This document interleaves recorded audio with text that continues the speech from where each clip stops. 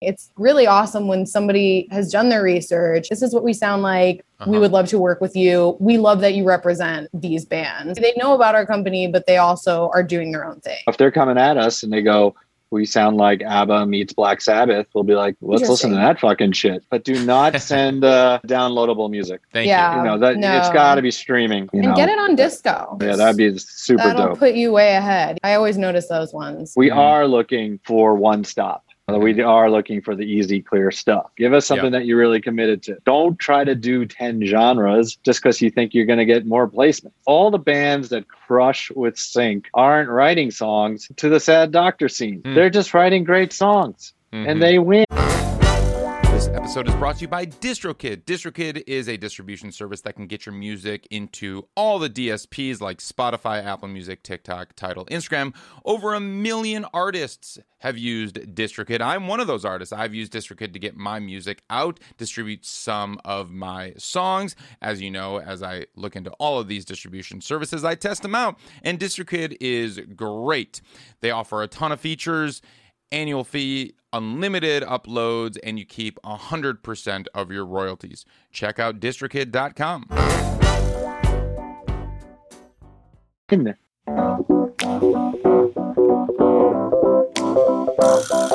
What's going on? Welcome to the New Music Business. I'm your host, Ari Herstand, author of How to Make It in the New Music Business, the book, 3rd edition, coming very soon. Look out for that.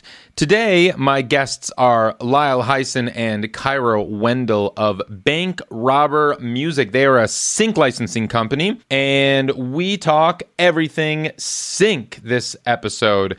Now, Bank Robber, if you're unfamiliar, let me just say this. If you're unfamiliar with Bank Robber Music, you don't work in sync, because pretty much everyone in sync knows Bank Robber Music. They are one of the longest standing, most reputable sync agencies in the space. They've been around for, just about 20 years or so, and they've worked on campaigns, national ad campaigns for every company out there: Gatorade, Reese's, One Bank, BP, you name it.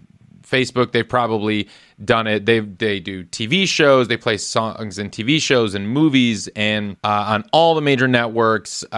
So they have a hand in a lot of what you're watching. You might not know their work, but you've definitely seen it. And if you've ever watched a TV show or a movie, or seen a commercial, or been scrolling Instagram and seen an ad there, Bank Robber has most likely touched something in that. In this episode, we specifically talk about what sync agents do, how they work with the music supervisors, what the briefs are these days, meaning what are the music supervisors asking for right now? What are the fees looking like? How much are ad agencies and TV networks and paying for the placements on these shows, how much they're actually paying for these upfront placements, what the Bank Robber business model is, how they operate, how they get paid, all of that. So if you're interested in sync, this is the episode for you. It's we even get on the topic of Hitler. I don't know how or why, but stick around so you can hear why we talk about that. And Harry Styles gets one too many shout outs in this episode as well.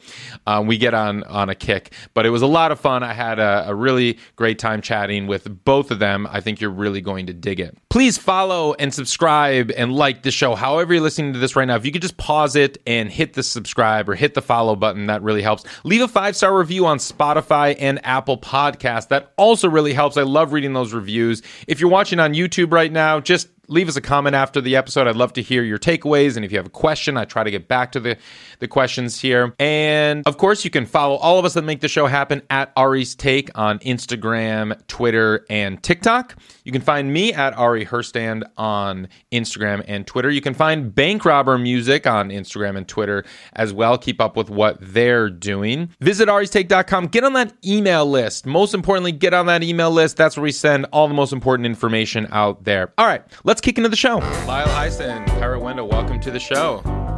Hiya. Hello. Where are you both based? Where do you live? Where are you coming to me from? I am in Los Angeles. I'm in Highland Park. Beautiful. And Lyle, how about you? Hoboken, New Jersey, baby.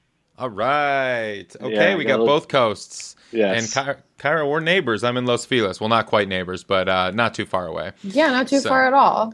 Beautiful.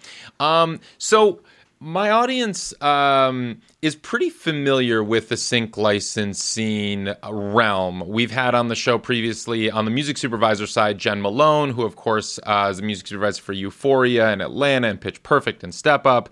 Lindsay Wolfington, who most initially, I would say most famous for One Tree Hill. She placed one of my songs on One Tree Hill. That's kind of how I got my music started in sync. But you know, she's now a go-to supervisor. We've had Brian Vickers of Disney on the trailer side, Winslow Bright on the ad side. So we've done a lot talking to music supervisors on kind of how they operate, what they're looking for, and all of that.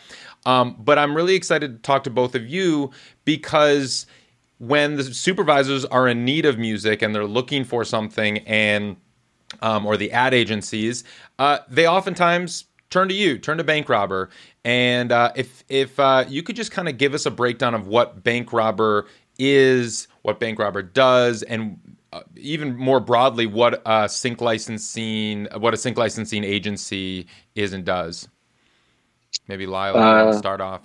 Okay. I was going to say ladies first, but okay. Age before beauty. Bank Robber. That was a lot of questions in that one thing, but basically we represent a bunch of independent labels and artists, and we pitch their music to film, TV, commercials, anything that walks and talks, we'll pitch to it. And basically we spend our days over here just putting songs into folders and sending them out, responding to briefs, or sending out records, general mailings, reaching out to supervisors, see what they're having for lunch, just doing our thing, just get all the music out in front of as many people as possible. And so that's pretty much what we do. That's cool. What syncing to us is anyway. Kyra, anything you want to add to that? Yeah, I mean, I feel like Lyle pretty much covered everything, but when people sort of like ask me, what do I do? And they don't really know what it is, I just kind of tell them that I make playlists for a living somewhat, and try to get independent artists into TVs and movies and commercials and try to get them to sort of get money that way. And also just paying attention to what's going on with TVs and movies and who's supervising what is a huge part of the job as well. Cool. You both mentioned a few keywords that I want to touch on and get some explanation on. Lyle, you mentioned make folders, respond to briefs. Yes. Can you talk about what you mean by folders and how you do go about making that, what those are, and then what are briefs? Okay. Yeah. See, that's kind of before disco came around. Does everyone know what disco is? That's should I explain that? I can explain disco. Disco is it's a kind of a streaming service, but it's more private and used for internal use. It's kind of the go-to gold standard in the sync licensing realm for I guess filtering, segmenting, and you can make easy playlists with streamable and downloadable songs, and all the metadata is baked in there with contact information, lyrics, credits, potentially BPM, and other like themes, notes, all of that kind of stuff. Is that about right? Yeah. I mean, it's where you house your music. It's where you upload all of your music that you represent, and from there we get to pull folders from there. Make folders of whatever the requests are. Before disco was a lot more of a hodgepodge lodge. I had my brother's kid, who was a super nerd at 13, build a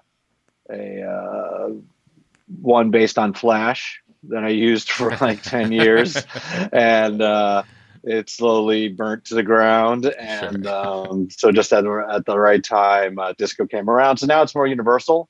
Kyra is our latest hiring, and I didn't have to explain to her how to use my Fakafta system that I had.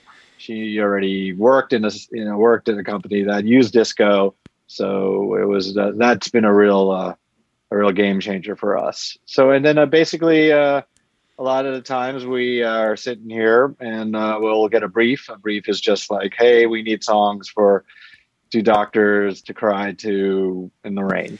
And we'll be like, well, what kind of doctors are they?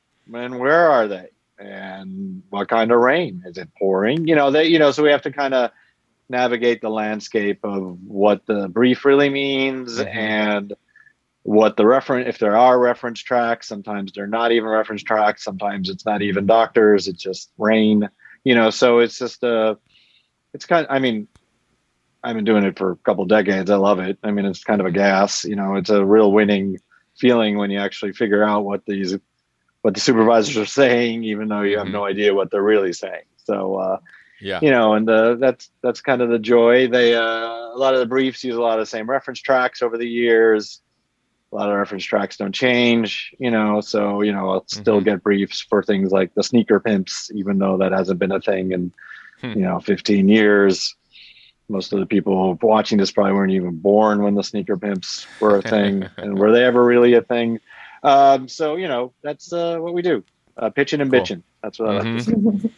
And Kyra, you mentioned playlists, and I'm assuming that is in disco, but can you kind of expand a little bit on that and how you put playlists together and what your system looks like, and just pull the curtain back a little bit on what you mean by playlists? Yeah, playlists and folders are kind of interchangeable when we sort of talk about them. Okay. But the playlists that we make are in response to the briefs that we get. And I like to make my playlists I like to title them with sort of like certain tags that music supervisors use a lot. So I can go back through them and know that like this song is great for like bouncy tech ads, or this has a ominous spooky vibe to it. And so there is like this language that supervisors use, and it's something that you have to get attuned to, because we don't get to work to picture that often. And so language is really important, and tagging your music and understanding how this language like defines music is really important in our jobs. When you say you don't work to picture, meaning they're not sending you if it's a commercial, they're not sending you the minute-long spot and say, put music to this, or they're not sending you the scene of the 2 doctors crying in the rain of 3 minutes and saying, what song would work for this? They're saying we need something ominous and spooky with female vocals and acoustic guitar or something, right? Yeah, it's really rare that we get pictures. Sometimes we get it, and that's sort of lucky, and it's its own thing. It kind of changes the job a little bit. So a lot of it is just kind of like deciphering what people mean, and you get better at it as you go along, but it is a different language. And I saw that you have, and like you mentioned, Lyle, on your roster, you represent a lot of labels, publishing companies, and artists. On your website, you just have kind of the companies that you represent. I couldn't find the individual artists necessarily. Speak to that when it comes to partnering with some of these companies, with record labels and publishing companies, and how you act as their representative in the sync licensing space. Okay, so with a lot of the labels, just since I'm an old aging hipster doofus, it was a lot of indie rock labels that have been around for a long time, and so when Bank Robber was started, it was just basically people I already knew who had labels, and they would come to us because a lot of the small labels don't have in-house licensing, so they figured they'll have us do it for them, and it'll be cheaper. I won't need health insurance. They'll have 8 people working on it instead of 2 or 1. And, so we are generally exclusive to the label that we will work almost, every release they put out. That gets a little dodgy because releases have increased. I think there's a whole thing now where there's more content because of everyone has ADHD and moves on from product right away. So some of our labels are just vomiting releases, and sometimes we can't really even keep up. Mm-hmm. And but mainly we do try to at least, if we don't send out every record a label puts out, we'll at least pitch some of the songs from it, because sometimes their quality control is per label varies. Sometimes the labels will want to put out songs that sound like vacuum cleaners throwing up, and have very high expectations in licensing for that. And we'll have to explain to them that that's a very niche market, vacuum cleaner. It's also very offensive to the vacuum cleaners that have eating disorders. So we have to not offend anybody. So, but basically at this point, so we have a lot of good indie rock. Over the years, we've expanded.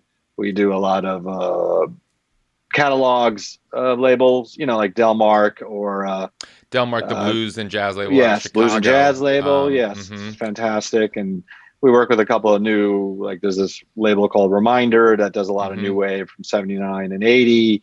And so you have Barsuk. Barsuk, yeah. Death Cab for Cutie. We had Jordan Curlin, Death Cab's manager, on the show as well. Cool. That's great. Yes. Yeah. So Barsuk's one of my OG Bank Robber labels. It's one of the out of the gate.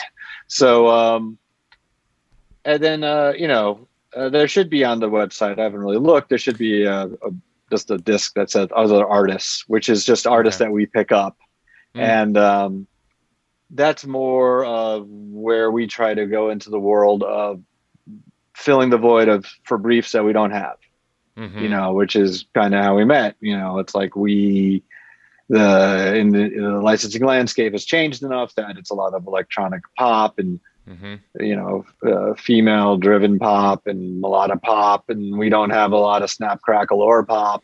So we try to pick up on that as much as possible to fill that void, because we're getting a lot of those briefs. It's frustrating if, it was great when everybody wanted stuff that sounded like Death Cab for Cutie and Not a Surf, because that's what we had. But so now everybody wants, I don't know. Sophie I don't Tucker. want to say. Right. Sure. Yes. And that is an excellent example, and that goes on and on and on. So we try to that's how we pick up other artists individually.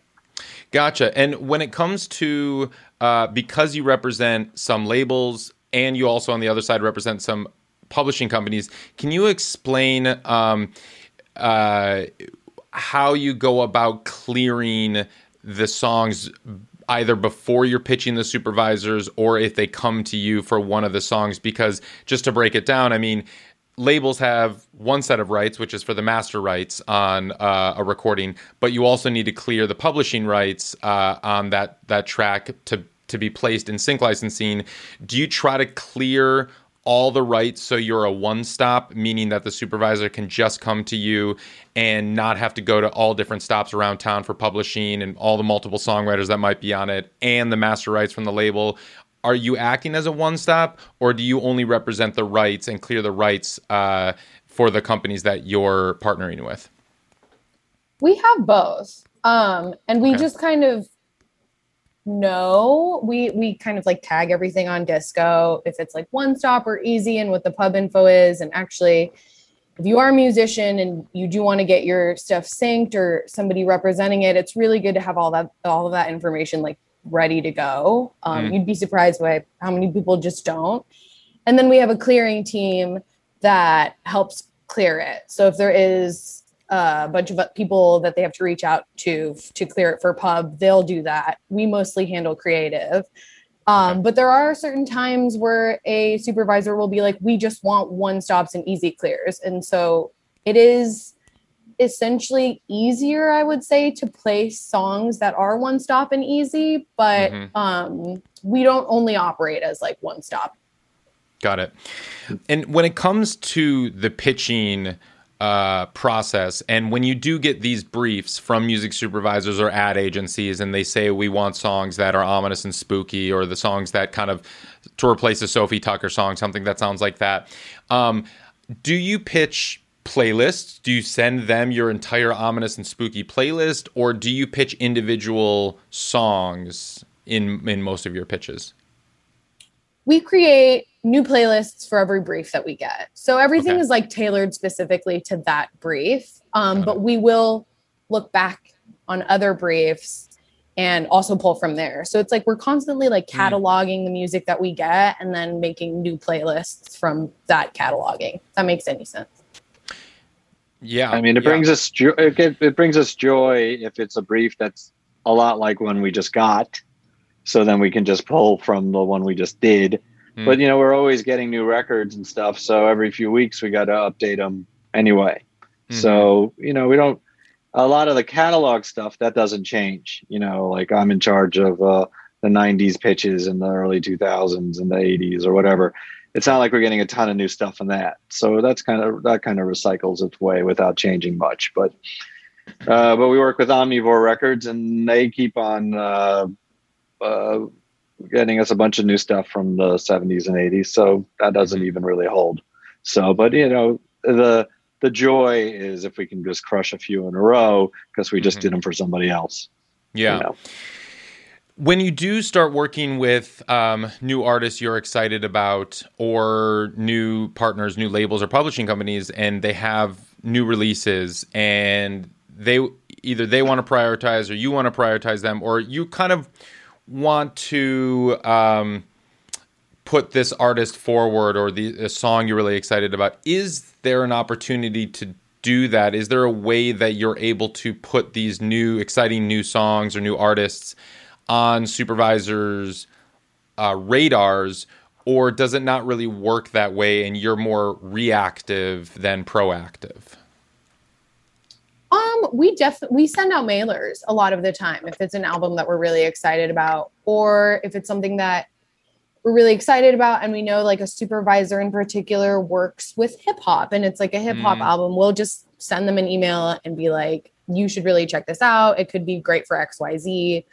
So it's a little bit of both, but we do try to get supervisors in on the things that like are high priorities and stuff that we've recently signed that we really love. So it's not just playlisting. We don't just wait for briefs to come to us. We're also like being proactive, like you said. Yeah, we were really excited. We got a new Mogwai song the other day, and we were just like, hey, let's send it out. And we sent it out with a contest. Anyone who draws a picture of Mogwai or sends us a brief gets a free copy of the album. And, nice. We got a couple of both. So that was kind of, it worked. It worked, That's fun. And it keeps, and that's for our own sanity.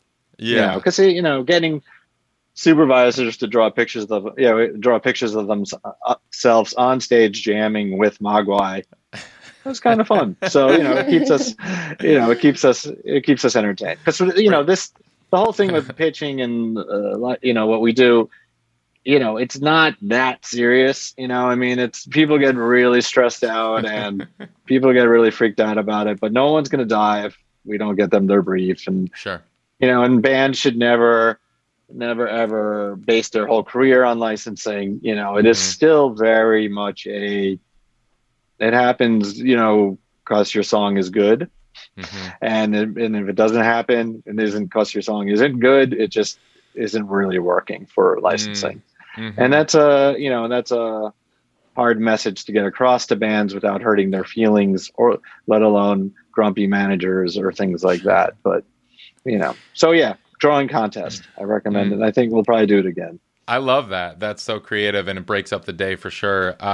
Now, it's not life or death, but there's a lot of money on the line. And can you speak to that? Because I don't think a lot of people really understand what some of these upfront sync fees look like. Can you just talk about what you're seeing these days when it comes to, TV shows versus trailers for either TV trailers or movie trailers versus commercials?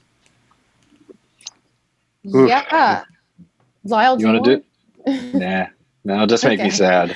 I mean, honestly, it is kind of sad. And it is something that we have sort of watched change, I think, in like the past like 3 years. TV and movies just aren't giving or aren't offering that much money as they used to, which is, you know, something that's a bummer to explain to artists that are maybe more of an indie sound, because they aren't going to be synced for ads that often.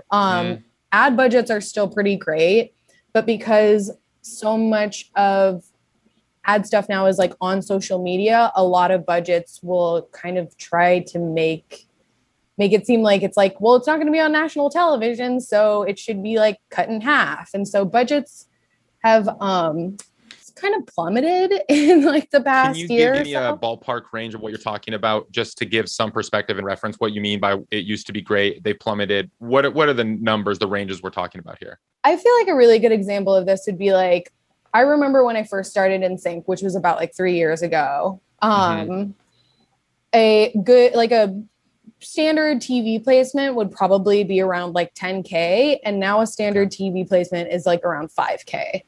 And we're talking all in, that's both sides. Yeah. And that's like all in. And so now when it is 10K, we're like, wow, they have a great budget, you know? So it's definitely changed. Okay. So like Lyle said, being a musician, I know that a lot of musicians are really like eager and they're like, oh, I can make the money through sync. it's not what it used to be. And I also think that is because there's so much more content out there too. Yeah. And so many artists are like, I feel like there's just more music as well, because so many people have access to Spotify or have like at home studios. So it's kind of like, if you're not going to want to do it for 5K, we'll find someone who will, which is sort of like a bleak thing, but it's kind of the reality.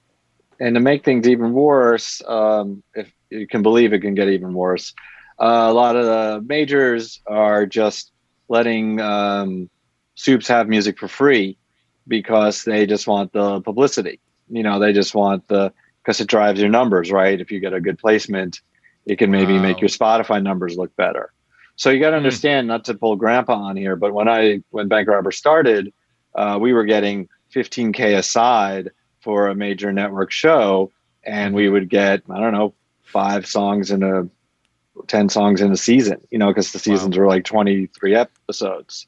So, you know, there were some shows that we were just crushing it with, and, you know, buying so many helicopters, you know, it was just, you know, I mean, it was, you know, and it was just very natural, you know, it's just like, oh, this is sick. And at the time, major labels weren't playing that game at all. Right. They weren't even lowering their fees, or major publishers. So we were kind of coming in, even if we were getting 30K all in, we were still lower than the majors. And so the supervisors, many of which I'm still friends with, who were fans of independent music, were like, oh yeah, this is great. You know, let's book these bands and get these bands some hits. And at the same time, when I would go out to LA and do meetings, some of the studios were like, we've never had anyone from an independent label show up before. So, you know, it was very exciting times because, you know, it was new to a lot of the soups. Yeah. And, you know, and also new to the bands. Sure. So the bands weren't like counting on this stuff to happen. Right. But, you know, but then eventually the labels got hip. Major labels got hip to it. They started bringing their fees down. They started doing pre-cleared compilations. You know, like 10 years ago, they would send out CDs still of pre-cleared songs that they can use for any fees. And, you know, we can't beat that. We're, you know, our labels are babies, and we are a commission-based company. You know, I mean, that's not how it goes, you know? So, I mean, that's not how the game is played. They kind of cheat. So, yeah, so major labels still suck. Yeah, that's not in question. They've always sucked. They still suck. But this is actually very surprising. This is the first time I'm hearing that major labels are giving their songs away for sync for free. Is not all of them? It's a okay. You know, I'm not saying once. You know, I have friends and once. You know, I'm saying that if they have a priority artist, what I've heard is like they'll be sending it out, being like, okay, please use this for free. You know. You can have this for free. You know, it's not an across the board thing. They're not doing that to all their bands, but if they got something they want to hit. Yeah, I'm assuming still the top tier A-list artists they're not giving Beyonce songs being able to. Oh no, I'm saying to break the baby band. Okay, sorry, the baby bands. And we're in baby band land, right? We work with small bands, so they kind of like crowded our field and said, "Here, they've got baby bands. Well, our baby bands are for free." Yeah, so no, they're not giving Dojo Cat for free.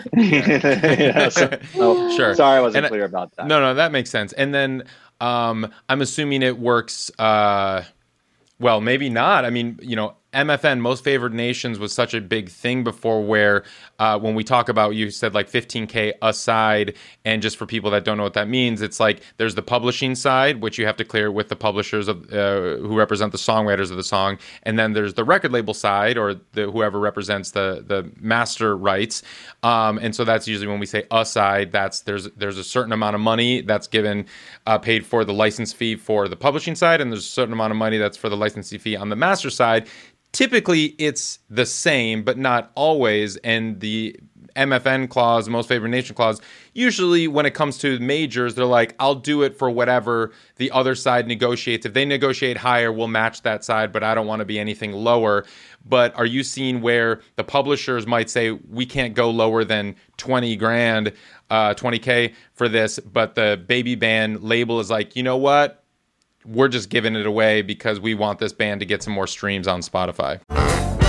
Real quick, I want to let you know about Too Lost. Too Lost is a new distribution company to the space, and let me tell you, I am very impressed with them. I got a full deep dive demo with the founder, and yeah, they're very innovative, and when you come into the distribution space at this stage with how crowded it is, you better be innovative, and they are. Yes, they will get your music out to Spotify, Apple Music, all the places, plus 450 other outlets around the world. They do not take a commission. This is why 300,000 artists and labels have already used them. They've already distributed 7 million songs. They offer payment splitting, and they don't charge your collaborators for this service, for the payment splitting. They will just pay your collaborators directly for free. They have publishing administration with BMG, so it's legit. A lot of distributors have fallen into trouble with using some other less than legit pub admin services. Well, Too Lost is partnered with BMG. It's legit. They offer instant royalty advances. This is something that's very cool. And if you have historical streaming data and you need just a bulk payment up front, they can see how much your music has earned in the past. And like, all right, we think we know what you're going to earn in the next 3 years. Here's a check for 100 grand or whatever it will be. And you can just click a button and you get that distributed and into your account immediately. They do lyrics and credits distribution for free. They have a very innovative analytics platform where, yes, you will see real-time analytics for Spotify, Apple Music, but also Pandora, Deezer, SoundCloud, and Peloton. They're the only ones that do Peloton. They also have a service where you can search the internet wherever your music is being used, and it will just show you a chart of everywhere, every TikTok video, everywhere, every YouTube video, everywhere your music is possibly being used. I've never seen this before. That was very cool. They'll register with Sound Exchange, and they have a fraud prevention tool, and they're doing fraud prevention. So if you're worried about your music, getting a bot attack or something like that and getting ripped down, which we've seen is a big issue, they have fraud prevention tools that are better than most other distributors that I have seen. Check out Too Lost. You can just go to toolost.com, use the promo code Ari's Take for 3 months free, and try them out. Let them know what you think. Yeah, that happens. That definitely does happen. Okay. It really depends on the publisher. Like if there are major publishers attached, they will put their foot down. And then most of the time, it's not even the exposure that the labels want. It's just the artist, like the artist needs money, And so it's usually the label being like, we just need to get this guy some money. Sure. Because especially after the pandemic, nobody was touring, and I think people were a little eager to make a buck. I mean, we always, if we're working with a major publisher on an artist, we will always try to hold to MFN, and of course, but the MFN's all songs in the movie or all songs in the TV show. That's all gone very much away. That's definitely not a thing anymore. Right. So, but I mean, sometimes we'll be like, all right, this is a garbage fee. What is everyone else getting? Is everyone getting garbage? That kind of thing. And they'll be like, well, except for, the Who, everyone's getting garbage. And it's like, okay, fine. Whatever, Who is it? Maybe, is it bad? Maybe it's from a bad record. And maybe they shouldn't get better money for face dances. But, it's just, so it just, that's just how the climate is, though. But if we're working, we try not to work with that many artists that have major publishers because they can slow down the process. Sure. Part of the insanity of the past few years is that everybody wants songs right away. Everybody wants things cleared right away. We had a crazy one on Saturday this week. I mean, it's just like, if it was bad before the pandemic, now that since everyone knows that you're home and no one goes to offices all the time, people are just killing you. Like right before the meeting started, someone's like, I need something tonight. And I was like, I'm doing this damn thing till 7 and I want to eat dinner and I'm not, I want to watch the basketball game. I don't want to miss putting, so, but that's, that's a complaint, but not really. I mean, I'm glad to have the work and I'll gladly do it. It just seems that people have kind of, thrown all the rules out the window. What about on the commercial side? Kyra, you mentioned that commercial fees are still competitive? I would say so, yeah. Like I mentioned before, it does get a little low when people are kind of like just trying to have it on Instagram or like exist on like TikTok. They sort of, they like think that it should be less because it's a social platform, but that's sort of like all we see now, like nobody has cable TV anymore. So it is, it does reach just as wide of an audience. So I feel like the budgets should correlate, but they sometimes don't. And what are we talking in terms of the ranges here? I feel like ads are sort of all over the place, but right now I would say a good budget for an ad is still like 100K plus. Okay. And then we've been seeing as low as like, I don't know, like 5K for like an Instagram ad, which is it's just not fair to the artist, Yeah. It is really insane that they're like, well, this is a new platform and therefore it is not being, I guess their reasoning is it's not seen as much, but I think people are seeing Instagram ads more than they're seeing because you're forwarding through the TV ads. But when that ad comes on for Spanx for me all the time, I can't get it off this damn screen. What are you searching, Lyle? I don't know. I'm like, stop it. Like, get rid of your dad bod. I'm like, I know, enough already. It's like constantly in my feed. So whoever put the song in the dad bod jam should get a lot of guilt for that thing. It's constant. But they're not seeing it that way. We just got hit with a couple today, honestly, of just Instagram only, and we're going to pay you, 3 cents. And we're like, wow. This is getting more views than a lot of the shows, I think, that are being seen on some of the obscure networks. There's so many networks now, right? Yeah. People aren't watching all these damn shows, right? And I don't know. Well, I mean, do you have any recourse other than withholding the songs? Because like you said, there's so much music out there. There are now, I'm sure, Lyle, you'll be the first to say, even the sync agency space has started to become flooded. I mean, there's so many more sync licensing standalone companies now than there were probably when you started 15, 20 years ago. I mean, what is your recourse? What are you able to do to kind of try to inch these rates up, or is that just the reality and the nature of the beast? Drinking helps. Yeah, I mean, it's really look, I mean, Bank Robber, we don't have a lot of hits. We don't have recognizable. We don't have big bands. We have M83. They put out an album 8 years ago, and we were banging for that. We were getting all the big fees. We were getting all the money and things were great, but, 9, that's one release out of 9 gajillion that we have. So we don't really have a lot of legs to stand on. We were like, we have the best bands, we have the best music, but I think a lot of these companies that are, have, recognizable hits, like if you're pitching Dojo Cat now, you're winning all the placements, and you can charge whatever you want, but we're just not in that sphere, and so what it became a volume game for us. We're just like, oh fuck, we just have we got to get 3 placements for every one that we used to get, and now there's more content, so it doesn't really work. It didn't really add up, but all we can do is just make it a bulk game for us. Like, we're going to do all the pitches. We're going to try to get all the placements we can, and diversify the lineup. But sure. The big band, Harry Styles, you need some placement help. Come on over, dude. Right. It's just, sure. Well, Taylor, and that's the thing.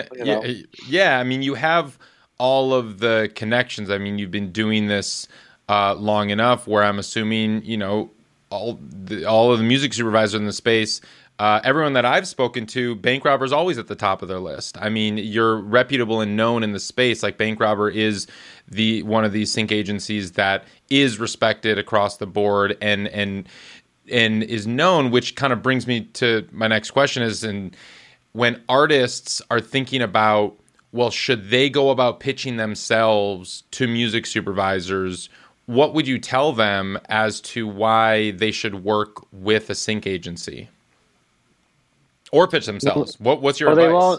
The thing is, the soups get too many emails. They're not going to open the email, So that's the, if you want to pitch yourself, knock your socks off. But Harry Styles. But it's like, it's just not going to get opened, Right. And so, look, I get it. Bands don't want to, the bands aren't making a lot of money. They don't want to give any of the money up. The labels don't want to give any of the money up since the money's dropped so much. We spin around and around with these conversations, but if you want your songs to be heard by the supervisors, you gotta pay somebody to do it, and even if you're, a big label, you got to have at least somebody, repping your shit. And if you're a big band and you're like, all of a sudden, like, oh my God, now we're putting out our own stuff through CD Baby, you're still you need somebody to do the work. Yeah. The bands don't know how to do this stuff. And when you mentioned you have to pay somebody to do that, can you just break down the business model? We haven't covered this yet. Break down the business model of sync agents and how they operate. Well, I think they're all different, right, Kyra? They all kind of do a different thing. Everyone has different contracts and okay. But basically, I guess so we represent a whole catalog of artists, and we'll take like a percentage of the fee. The upfront sync fee. Yeah, of the upfront sync fee. Yeah, but majority of it goes to the artist and the label. Do you have a range, or is it a standard contract? What are we talking when you say you take a percentage of commission? We try to do generally 25%. Okay, that's great. So and that's what I would say to anyone watching. If you got anyone who's coming at you and they want to take 50% or any of that garbage, tell them to sod off. That's criminal. And also, I think there's some agencies that some pitch companies that go on retainer, that kind of thing. I've never heard of that before. Yeah, I know. I can't figure out how to make that work. Or so there are a few different ways the model works. Some companies we're exclusive because we don't like to pitch against other companies that are pitching the same record, and then you have to fight with the band over who gets paid. A lot of artists don't understand that. They feel like the more pitching agents they have, the better. I don't understand that. That's not how you do radio. That's not how you do publicity. You're not hiring multiple people in those fields. So why would you do that in in this one. Well, just to break that down a little bit. All the time. Yeah, no, and that, I mean, that's a really important point as to the exclusive, non-exclusive conversation we have a lot, and artists are very confused by that. But just to clarify what you're saying with that is, if, let's say, Jen Malone, who is his music supervisor, and she's working, let's say, the next season of Euphoria, and Bank Robber comes to her and says, hey, I got the new Harry Styles. Here it is. This is the new song. She's like, oh, this is great. Meanwhile, Universal also comes to her and is like, hey, we got the new Harry Styles.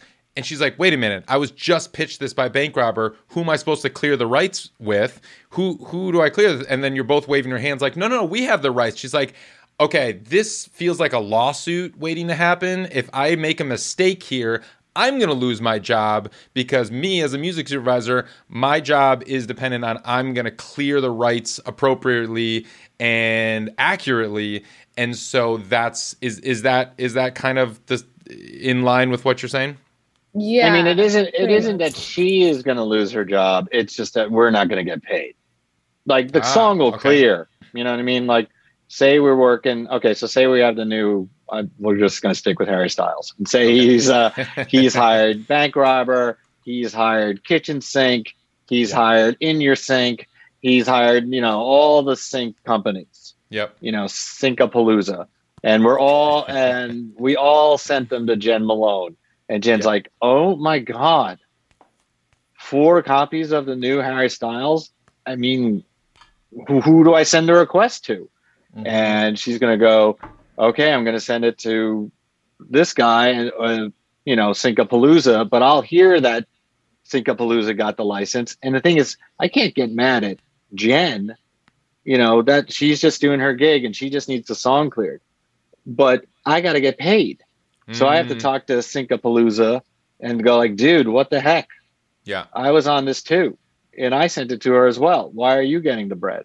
And sometimes you even have to go back to the supervisors, and supervisors do not want to be involved in that, because she might be best friends with Sinkapalooza. And she doesn't want to bum him out either, because somebody's going to lose. So I don't want to get in the middle of that mess at all. So if you're coming at me, Harry, and you want us to represent your record, it's going to be, you're going to be exclusive. Yeah. That makes sense. So can you explain, and I don't know how much experience you have with music libraries, but can you explain the difference between libraries and exclusive, like I would say non-exclusive libraries and exclusive sync agencies like Bank Robber? You got that one, Kyra?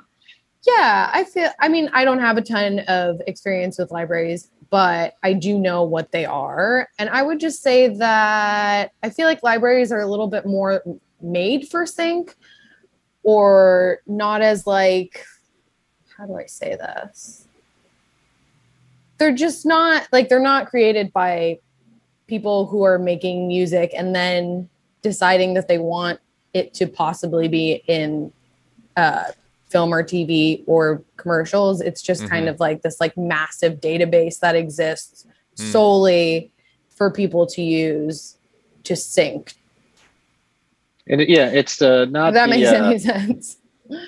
Yeah, it's not your top tier. You're a jingle punk. You're writing songs for placement, and you're going to get paid a flat fee by the jingle punk. I don't know if they're still a thing, honestly. So, but I was saying, like, those people are on hire. Those are hired composers and stuff. Like, we have a library that we've put together, and it's basically just jams of songs by the bands that they don't want anymore, or that kind of thing. Yeah. It's kind of bottom feeder in that regard financially. Like, you don't want your songs in that library. Yeah. I mean, you do, if you'll get some scratch, but it's pre-cleared. It's, you got, so if Hitler wants to use your song, you can't say no.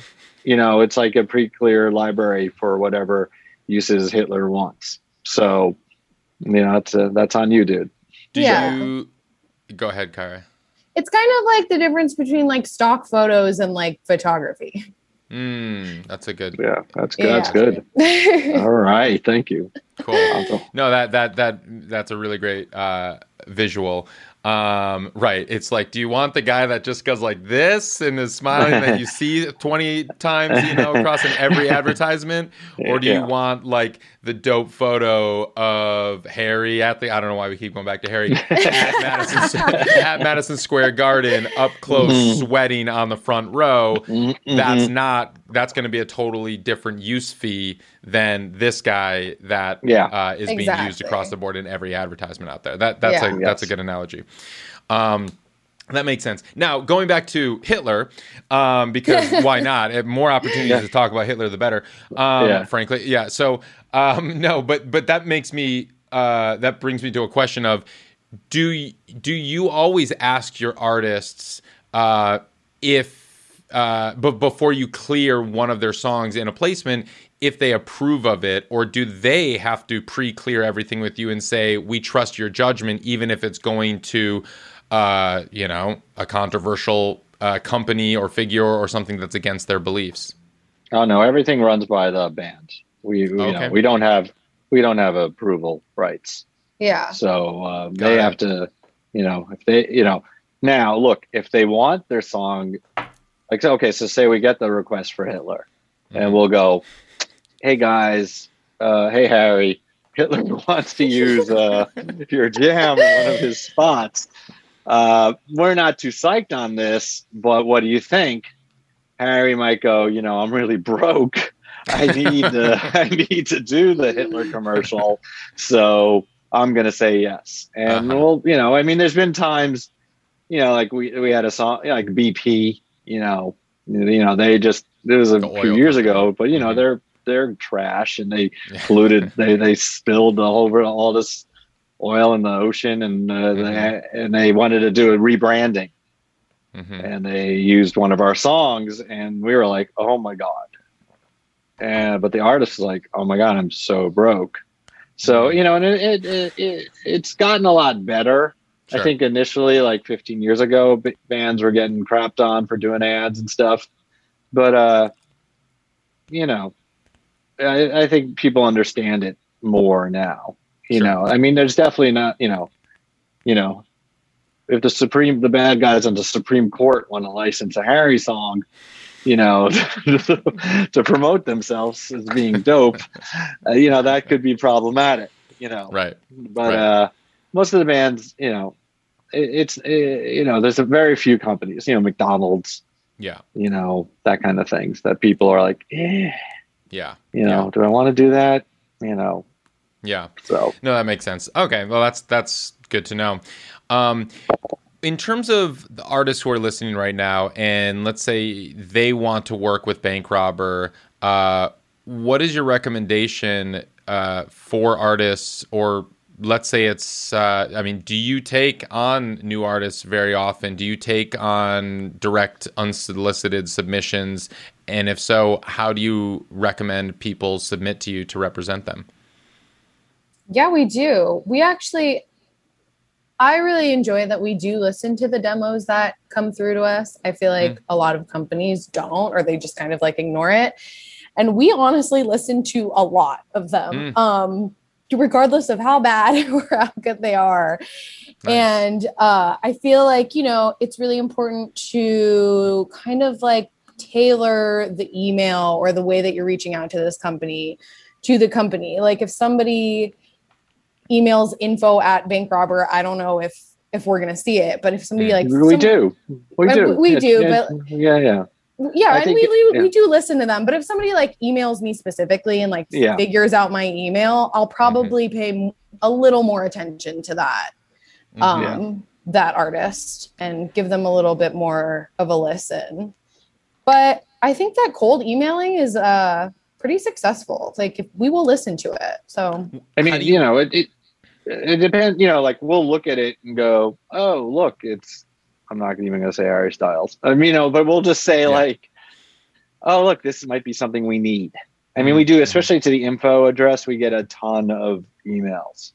And, I think AJ or Johnny, one of the cats vets them, and then we have a 4-person creative team, and we vote, because you shouldn't have the 57-year-old white guy deciding what the music should be that we're working with anymore. I mean, I would only sign bands that sound like Cheap Trick and The Clash, and that's definitely not what we need right now.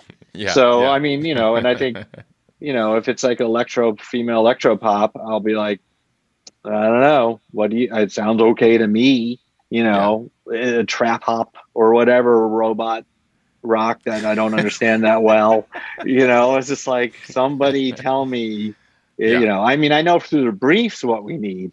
Yeah. And that's the thing. Like, if people are looking at if you're like a 50-year-old white guy that plays rock and you look at our website and you think you're better than any of the bands that we work in that genre, okay, bring it on. But I think there's a lot to be said for people. Like, other companies need that. Like, look at the other companies. They need that. They need rock. They need that stuff. It's like, we don't need it that much. So, and so I like when somebody's like, hey, we're from, Mars, and we sing in Swahili, and, and it's like, oh shit, we need that Mars rap music really bad. So they've actually done some work to see what our company might need. So, well, that was my next question. What is the perfect email pitch, and what do you like to see in a cold reach out email, and what would be the ideal pitch from an artist?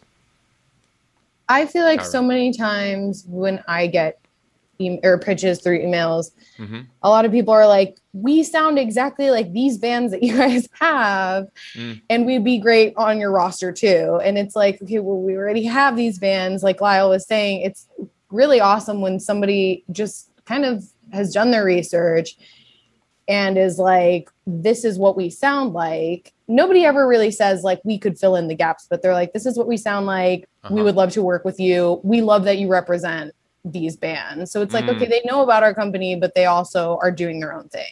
Yeah. Like, and basic rock, if you like. I mean, we don't use those terms, but if they're coming at us and they go, we sound like ABBA meets Black Sabbath, we'll be like, let's listen to that fucking shit. Yeah. Cool. And if they put a dog picture with it, great. But do not send downloadable music. Thank you. It's got to be streaming. My fucking computer cannot take it. It's just streaming link. Do your homework. Fucking figure out how to send the song streaming. Yeah. And get it on disco. I feel like. Oh yeah, get it on disco. That'd be super dope. That'll put you way ahead. Yeah, I always notice those ones. Yeah. Yeah, and if you're like, I write the songs, or I wrote all these songs with my cousin, and he's signed to Sony. You should say that up front. Like, we are looking for one stop. We are looking for the easy, clear stuff.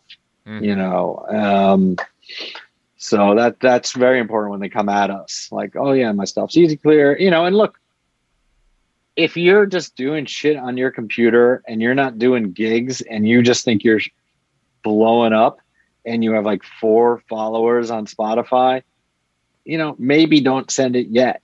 Like, a lot of our time, our job is breaking the bands that our labels have signed. You know what I mean? Like, no one knows a lot of these bands. And if you're not even really band rock, like if you're just hobby rock, we're not hobby rock. This is our full-time gig. Give us something that you're really committed to, that you really, don't try to do 10 genres just because you think you're going to get more placements. Just do what all the bands that crush with Sync aren't writing songs to the Sad Doctor scene. They're just writing great songs and they win, and it's like, do not think about that stuff. It drives us absolutely nuts. We are happy to lead artists that we work with. What do we need? We need fucking holiday Christmas songs. Come on, people. Bring us your Hanukkah songs and Christmas songs. Because every year, starting in May, people want new Christmas songs. Okay. And all our bands are like, oh my God, no more. I can't do another Christmas song. So find your public domain jams and do some. But yeah. So anyway, but with the bands that are sending us their shit, believe in your, if you're a real band and you're crushing it, yeah, great. But if you're your dad and you're just like, oh, I think this song will work really great. It's like, dude, yeah, come on. Alan, do not fucking follow up. We really do. If we're not writing you, it means like no news is bad news or whatever. It's like come the fuck on, dude. 3 emails. I got it. I got your demo. You know what? I don't like it. I don't want to write that. Yeah. Okay. No, that's very helpful. It makes me feel bad. Yeah. I was like, oh man, I just crushed this guy's dream. Of being in the Hitler documentary. What the fuck is this guy gonna do? How's he gonna get through? So, amazing. This has been so helpful. Thank you both so much. I have one final question that I ask everyone who comes on the show. Kyra, I'll start with you. What does it mean to you to make it in the new music business? I think that it mostly means you should probably keep up with everything changing so rapidly and so quickly, but have integrity with the music that you make. Continue to make music because you like it, not because you want it to be synced. And that doesn't always necessarily mean that things will happen for you, but it's way more rewarding to make music that you believe in than something soulless just to make $1. And make the industry work for you in ways that you want it to. Awesome. Wow. Fuck, that was good. No. Damn. Yeah, I mean, look, I'm a musician first, right? So it drives me a little nuts seeing like what is going on with the level of making it. As you said, it's like I guess everyone has their own bars, but comparing yourself to what everyone else is doing, especially now, is just insanity. So if you're in a band or you're writing jams, kind of like Kyra said, and kind of how I still manage to play music is you just got to still enjoy it. Then you're really making it. Like if it becomes a chore and you're hating it, you're on, and it's hard. I mean, it's tough. It's really tough booking your own gigs and, schlepping around the shows and stuff, but you still have to find the joy in that stuff. Like, I mean, I love playing gigs, so I'm happy to play them all the time. I'll play in front of nobody and lose money, but it's not a lot of people are like that. A lot of people are like, oh, I need a $1 zillion guarantee, or I need to get signed to a label. I mean, that is just garbage. Just put out, make a fucking awesome album.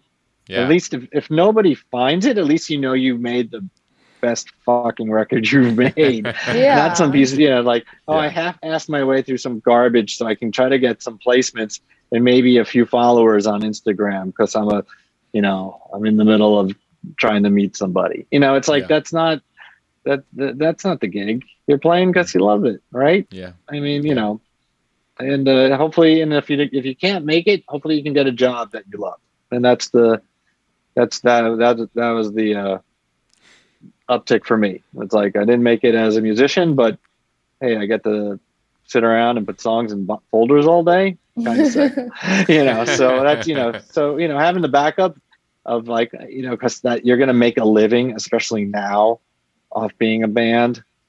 I don't even know. It's rough. It is so rough right now. So, especially now with no touring and no gigs and no merch being sold and the whole thing, it's a nightmare. But play the music, be psyched about it. Then you've made it. Lyle Hyson, Kyra Wendell, thank you so much. Bank Robber, awesome. Thank you guys. Thank you very much, dude, man. Thanks, Ari. Today's episode was edited by Maxton Hunter, theme music by Brassroots District, and produced by all the great people at Ari's Take.